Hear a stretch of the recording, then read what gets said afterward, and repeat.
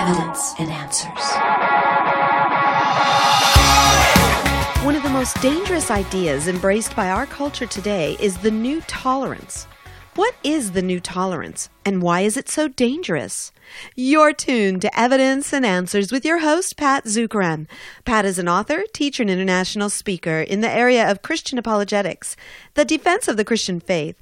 Today's message by Dr. Zukeran was recorded at our recent Hawaii Apologetics Conference. This conference is hosted each year by Pat. Pat presents many renowned Christian apologists and international speakers, all experts in their field. This year's theme is Apologetics That Connects. If you're unable to hear the entire message, all of our broadcasts are available on our website. That's evidenceandanswers.org. Now here's Pat Zukeran with part one of his message entitled, The New Tolerance. Good evening. So good to see you. Well, I want to talk to you today about one of the most corrosive and destructive ideologies that has gained a strong foothold in our culture today, and that is that of the new tolerance. Today, one of the worst things that you can be labeled is intolerant. Hey, that's equal as racism or ignorance, and many of us are afraid of being called intolerant by those around us, whether at school or at work. However, one of the most dangerous ideas being embraced by our culture today is a new, dangerous, and false definition of tolerance. Now, tolerance is one of the most valued virtues of our day, but it is also one of the most misunderstood and the most misapplied.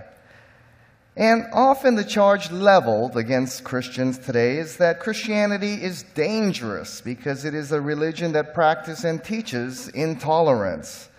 Christians consider their beliefs and values to be true and universal to all, and that is the cause of much of the conflict in society today. However, the tolerance that our culture embraces today is a false and dangerous definition.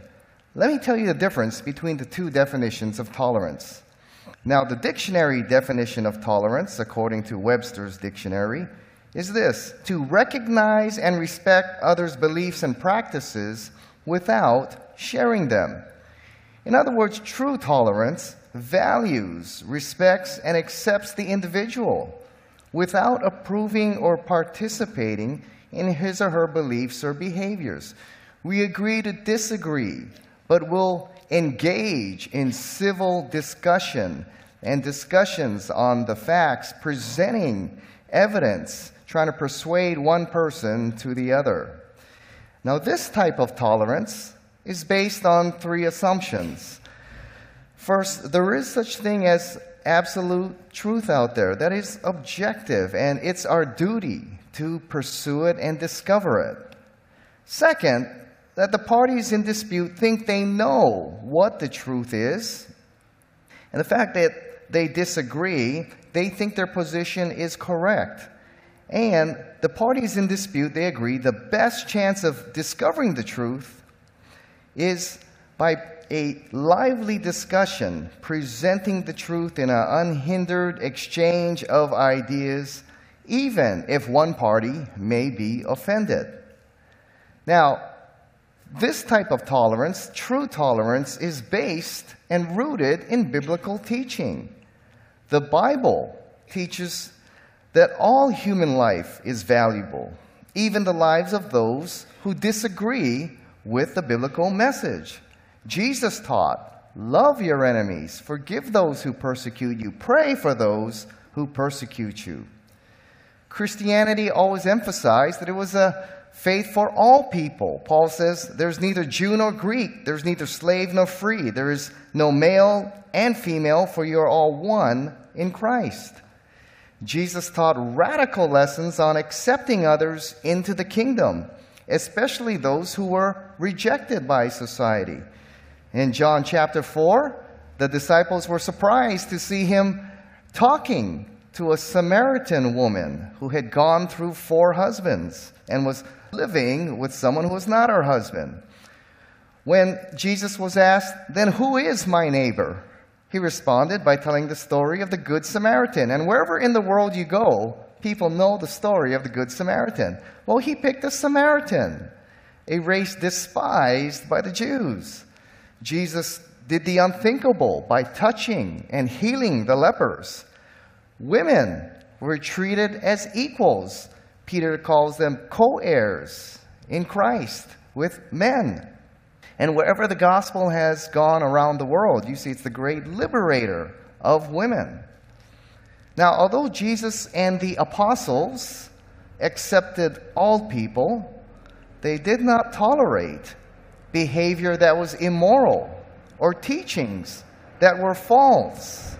Jesus and the apostles spoke out against false teachings, false doctrine, and injustice. You see, when the Gentiles were being exploited there in the Jerusalem temple in John chapter 2 in great anger, Jesus overturned the marketplace there at the temple. You look in Matthew chapter 23. He says this to the religious leaders who were teaching false doctrine at that time. He said, "Woe to you, scribes and Pharisees, hypocrites! For you are like whitewashed tombs, which outwardly appear beautiful, but within are full of dead man's bones and uncleanness. So you outwardly appear righteous to others, but within you are full of hypocrisy and lawlessness." So Jesus and the apostles, although they reached out to all peoples, there were teachings that they stood against: immoral behavior, injustice, false teachings regarding God and salvation are the things they stood against. Some of the most stinging rebukes come against false teachings of the religious leaders of that time. This true tolerance is rooted in biblical teaching. If we followed the teachings of Christ and the apostles, we'd have a very healthy and tolerant kind of society. Now, we Christians have not always demonstrated this, so we must be careful ourselves that we are not being uncivil in defending our positions. 1 Peter 3:15 says, "But set apart Christ as Lord in your hearts.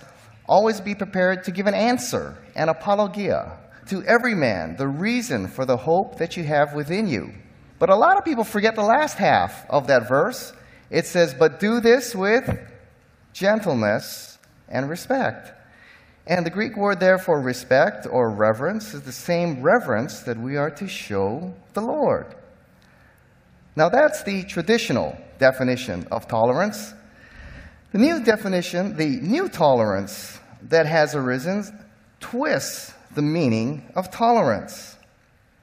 The new tolerance is built on the idea that we cannot really know true reality, and therefore there's no such thing as absolute truth. Truth is not discovered. Truth then is created by each individual. And the truth about reality really cannot be known. No one has the corner on truth. Therefore, the new tolerance teaches this: all beliefs, lifestyles, and truth claims are equally valid and true. Therefore, no one has the right to judge another person's view as right or wrong. Since all beliefs are equally valid and true, we should tolerate all beliefs and all lifestyles. This new definition now dominates the culture, even the church. Recent survey by George Barna, a Christian sociologist who studies trends in the modern church, in his massive survey discovered that over half of teens in good evangelical Bible-teaching churches believe and adhere to the new tolerance. What is wrong for one person is not necessarily wrong for anyone else. Nearly 80% of Americans adhere to this definition of new tolerance. And we see that permeating our culture today. Just a few years ago, we were the first state to pass a bill celebrating September 24th as Islam Day here in Hawaii. Brought to us by Senator Will Espero, pushed on by the Muslim Students Association that actually had connections with the Muslim Brotherhood. Now, what is the reason in which Willa Sparrow gave for pushing this bill to celebrate Islam Day here in Hawaii on September 24th? It wasn't that they had studied the teachings of the Quran or had studied the life of Muhammad or the history of how Islam spread and the teachings of Islam regarding unbelievers. The reason given was tolerance. When you read the article, Senator Sparrow says, "We are a state of tolerance. We understand that people have different beliefs. We may not all agree on every single item and issue out there. But to say and highlight the negativity of the Islamic people is an insult to the majority of believers who are good law-abiding citizens of the world." Now, most Muslims are peace-loving people. But I think the religion of Islam, the life of Muhammad, the history of Islam needs to be carefully studied. But the reason given for this bill was, quote, tolerance. Now, a culture that accepts this new definition of tolerance is really drinking its own poison. Now, let me explain to you why this new definition will have a very corrosive effect, not only on the church, but our nation as a whole. There are several failures to this new definition of tolerance. First of all, truth by its nature is absolute, narrow, and exclusive. Truth exists. It's undeniable. I was at a university and a young student confronted me on what I was teaching, and he says, "I disagree with everything you say because there's no such thing as truth. There's no such thing as absolute truth." So I looked at him and I said, "Let me repeat what you just said. There's no such thing as truth." He said, "Yes." And I said, "I'm going to repeat it one more time. There's no such thing as truth." And he angrily said, "Yes, that's what I said." So he still didn't get it. So I looked at him and I said, "Is that a true statement you just made?" So to say there's no such thing as truth is a truth statement. Truth exists. It's undeniable. Truth by its nature is exclusive. It's narrow. Truth is narrow because it excludes its opposite. When someone says, "Oh, you're narrow-minded," you can say, "Well, that's the nature of truth." Aristotle's law of non-contradiction says this: opposites cannot be true at the same time and in the same way. It's a universal law of logic. It's the basic foundation of logic. Opposites cannot be true at the same time and in the same way. If God exists, then the proposition God does not exist cannot be true. Truth is narrow because it excludes its opposite. Truth is absolute. It's universal, and it's narrow. 2 plus 2 equals 4, and only 4. Not 5, not 10, not 8, not whatever I want it to be. 2 plus 2 equals 4. Oh, how intolerant. How narrow-minded. Well, that's the nature of truth. A triangle has 3 sides. That's true in Africa, it's true in America, and it's true in Asia. And a triangle only has 3 sides. Not 4, not 5, only 3. My, how intolerant, how narrow-minded. That's the nature of truth. In 2015, Barack Obama is the President of the United States. Well, that's an absolute truth. In 2015, it is true, Barack Obama is the President of the United States. That's the nature of truth. Truth, by its nature, is absolute, it's narrow, and it's exclusive. When you go to your accountant, you better hope he has a narrow view of truth. Okay?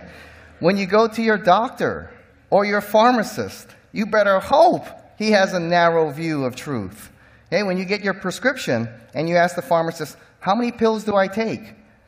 You don't want him to say, 1, 2, 3, oh, whatever you want, go right ahead. You hope they have a narrow view of truth. That's the nature of truth. Truth is absolute, Truth is narrow. Truth is exclusive. And the only way to determine truth is by open-minded consideration and discussion of the evidence. When faced with competing truth claims, the only way to arrive at a meaningful conclusion is by looking and discussing at the facts and considering the evidence. So if someone says, "Oh, you're narrow-minded," well, that's the nature of truth. Second, all beliefs, lifestyles, and values are not what we call morally equivalent. Should we tolerate all values, beliefs, and lifestyles as equally valid and true? Or are there ideas that we would consider false and dangerous that we must have the courage to stand up against? Should we tolerate ideologies that teach racism? Should we tolerate the values of the KKK and allow them to proliferate in our culture here? Do their ideas deserve to be respected and be considered equally true as all others? Or should we stand against their ideologies as false? Should we tolerate the ideology of Nazi Germany? I'm glad we did not. Should we tolerate the ideologies of the Taliban and other radical Islamic groups? Their ideas deserve to be respected and considered equally valid and true as all others? Or should we stand against this kind of ideology? Should we tolerate groups that teach racial discrimination or allow for the abuse of women or the exploitation of children? Consider several facets of Islamic teaching. For example, historic Islam. How were they to treat unbelievers, those who are not Muslims? Well, chapter 9 of the Quran is a guideline. Fight and slay the pagans wherever you find them, and seize them, beleaguer them, and lie in wait for them in every stratagem. Fight those who believe not in Allah, nor the last day, nor hold forbidden that which hath been forbidden by Allah and His Prophet, nor acknowledge the religion of truth, even if they are people of the book, until they pay the heavy jizya tax of the unbeliever, and live with willing submission and feel themselves subdued.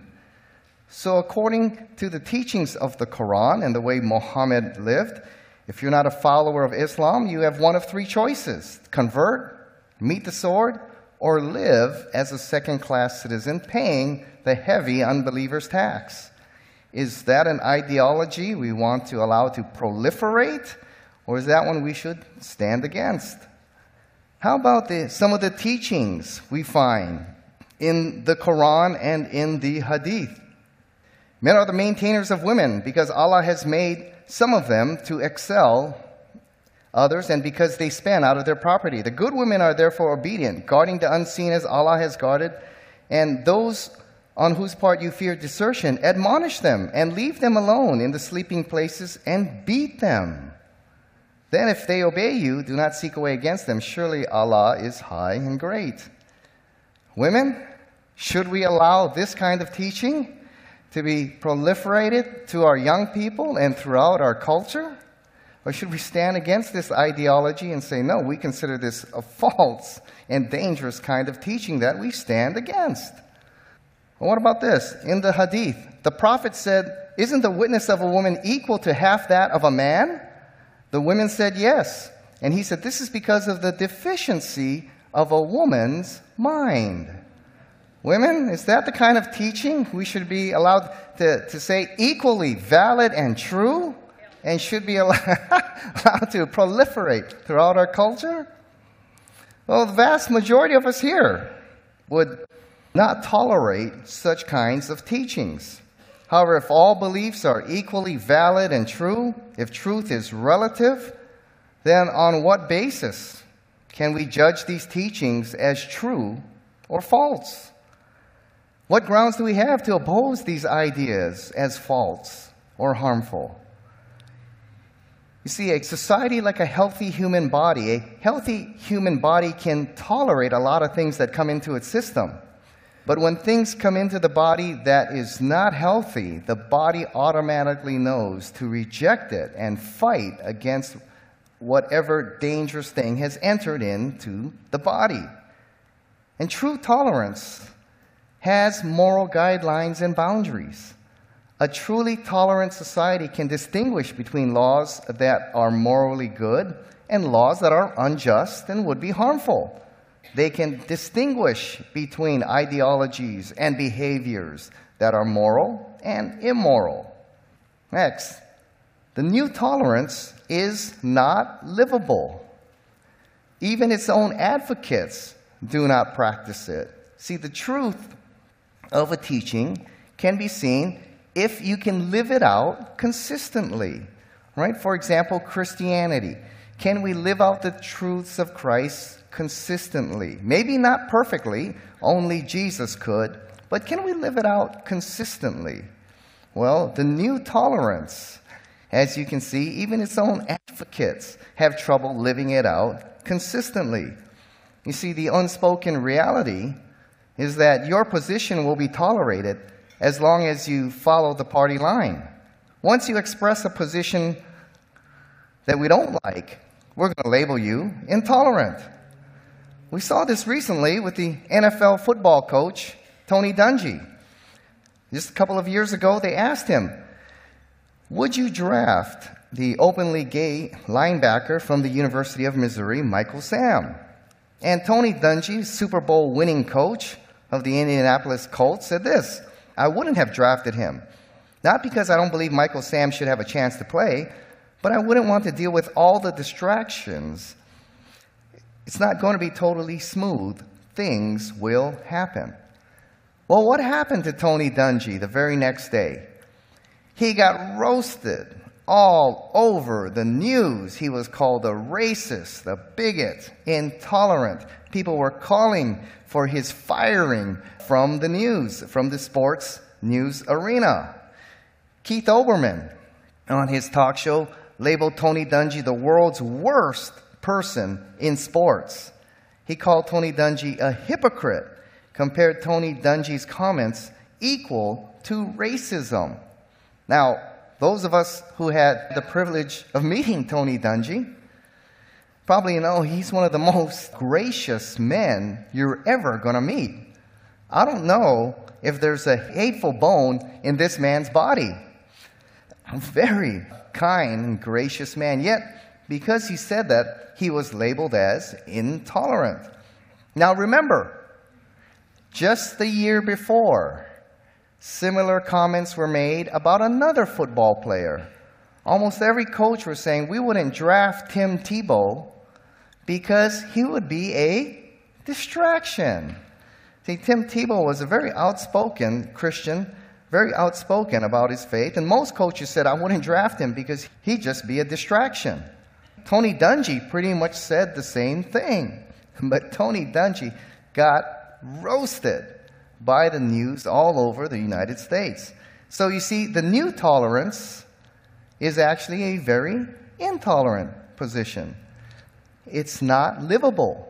Even advocates of it, the gay community, crying out for us to tolerate their alternative lifestyle. When anyone speaks out against it, we're labeled intolerant.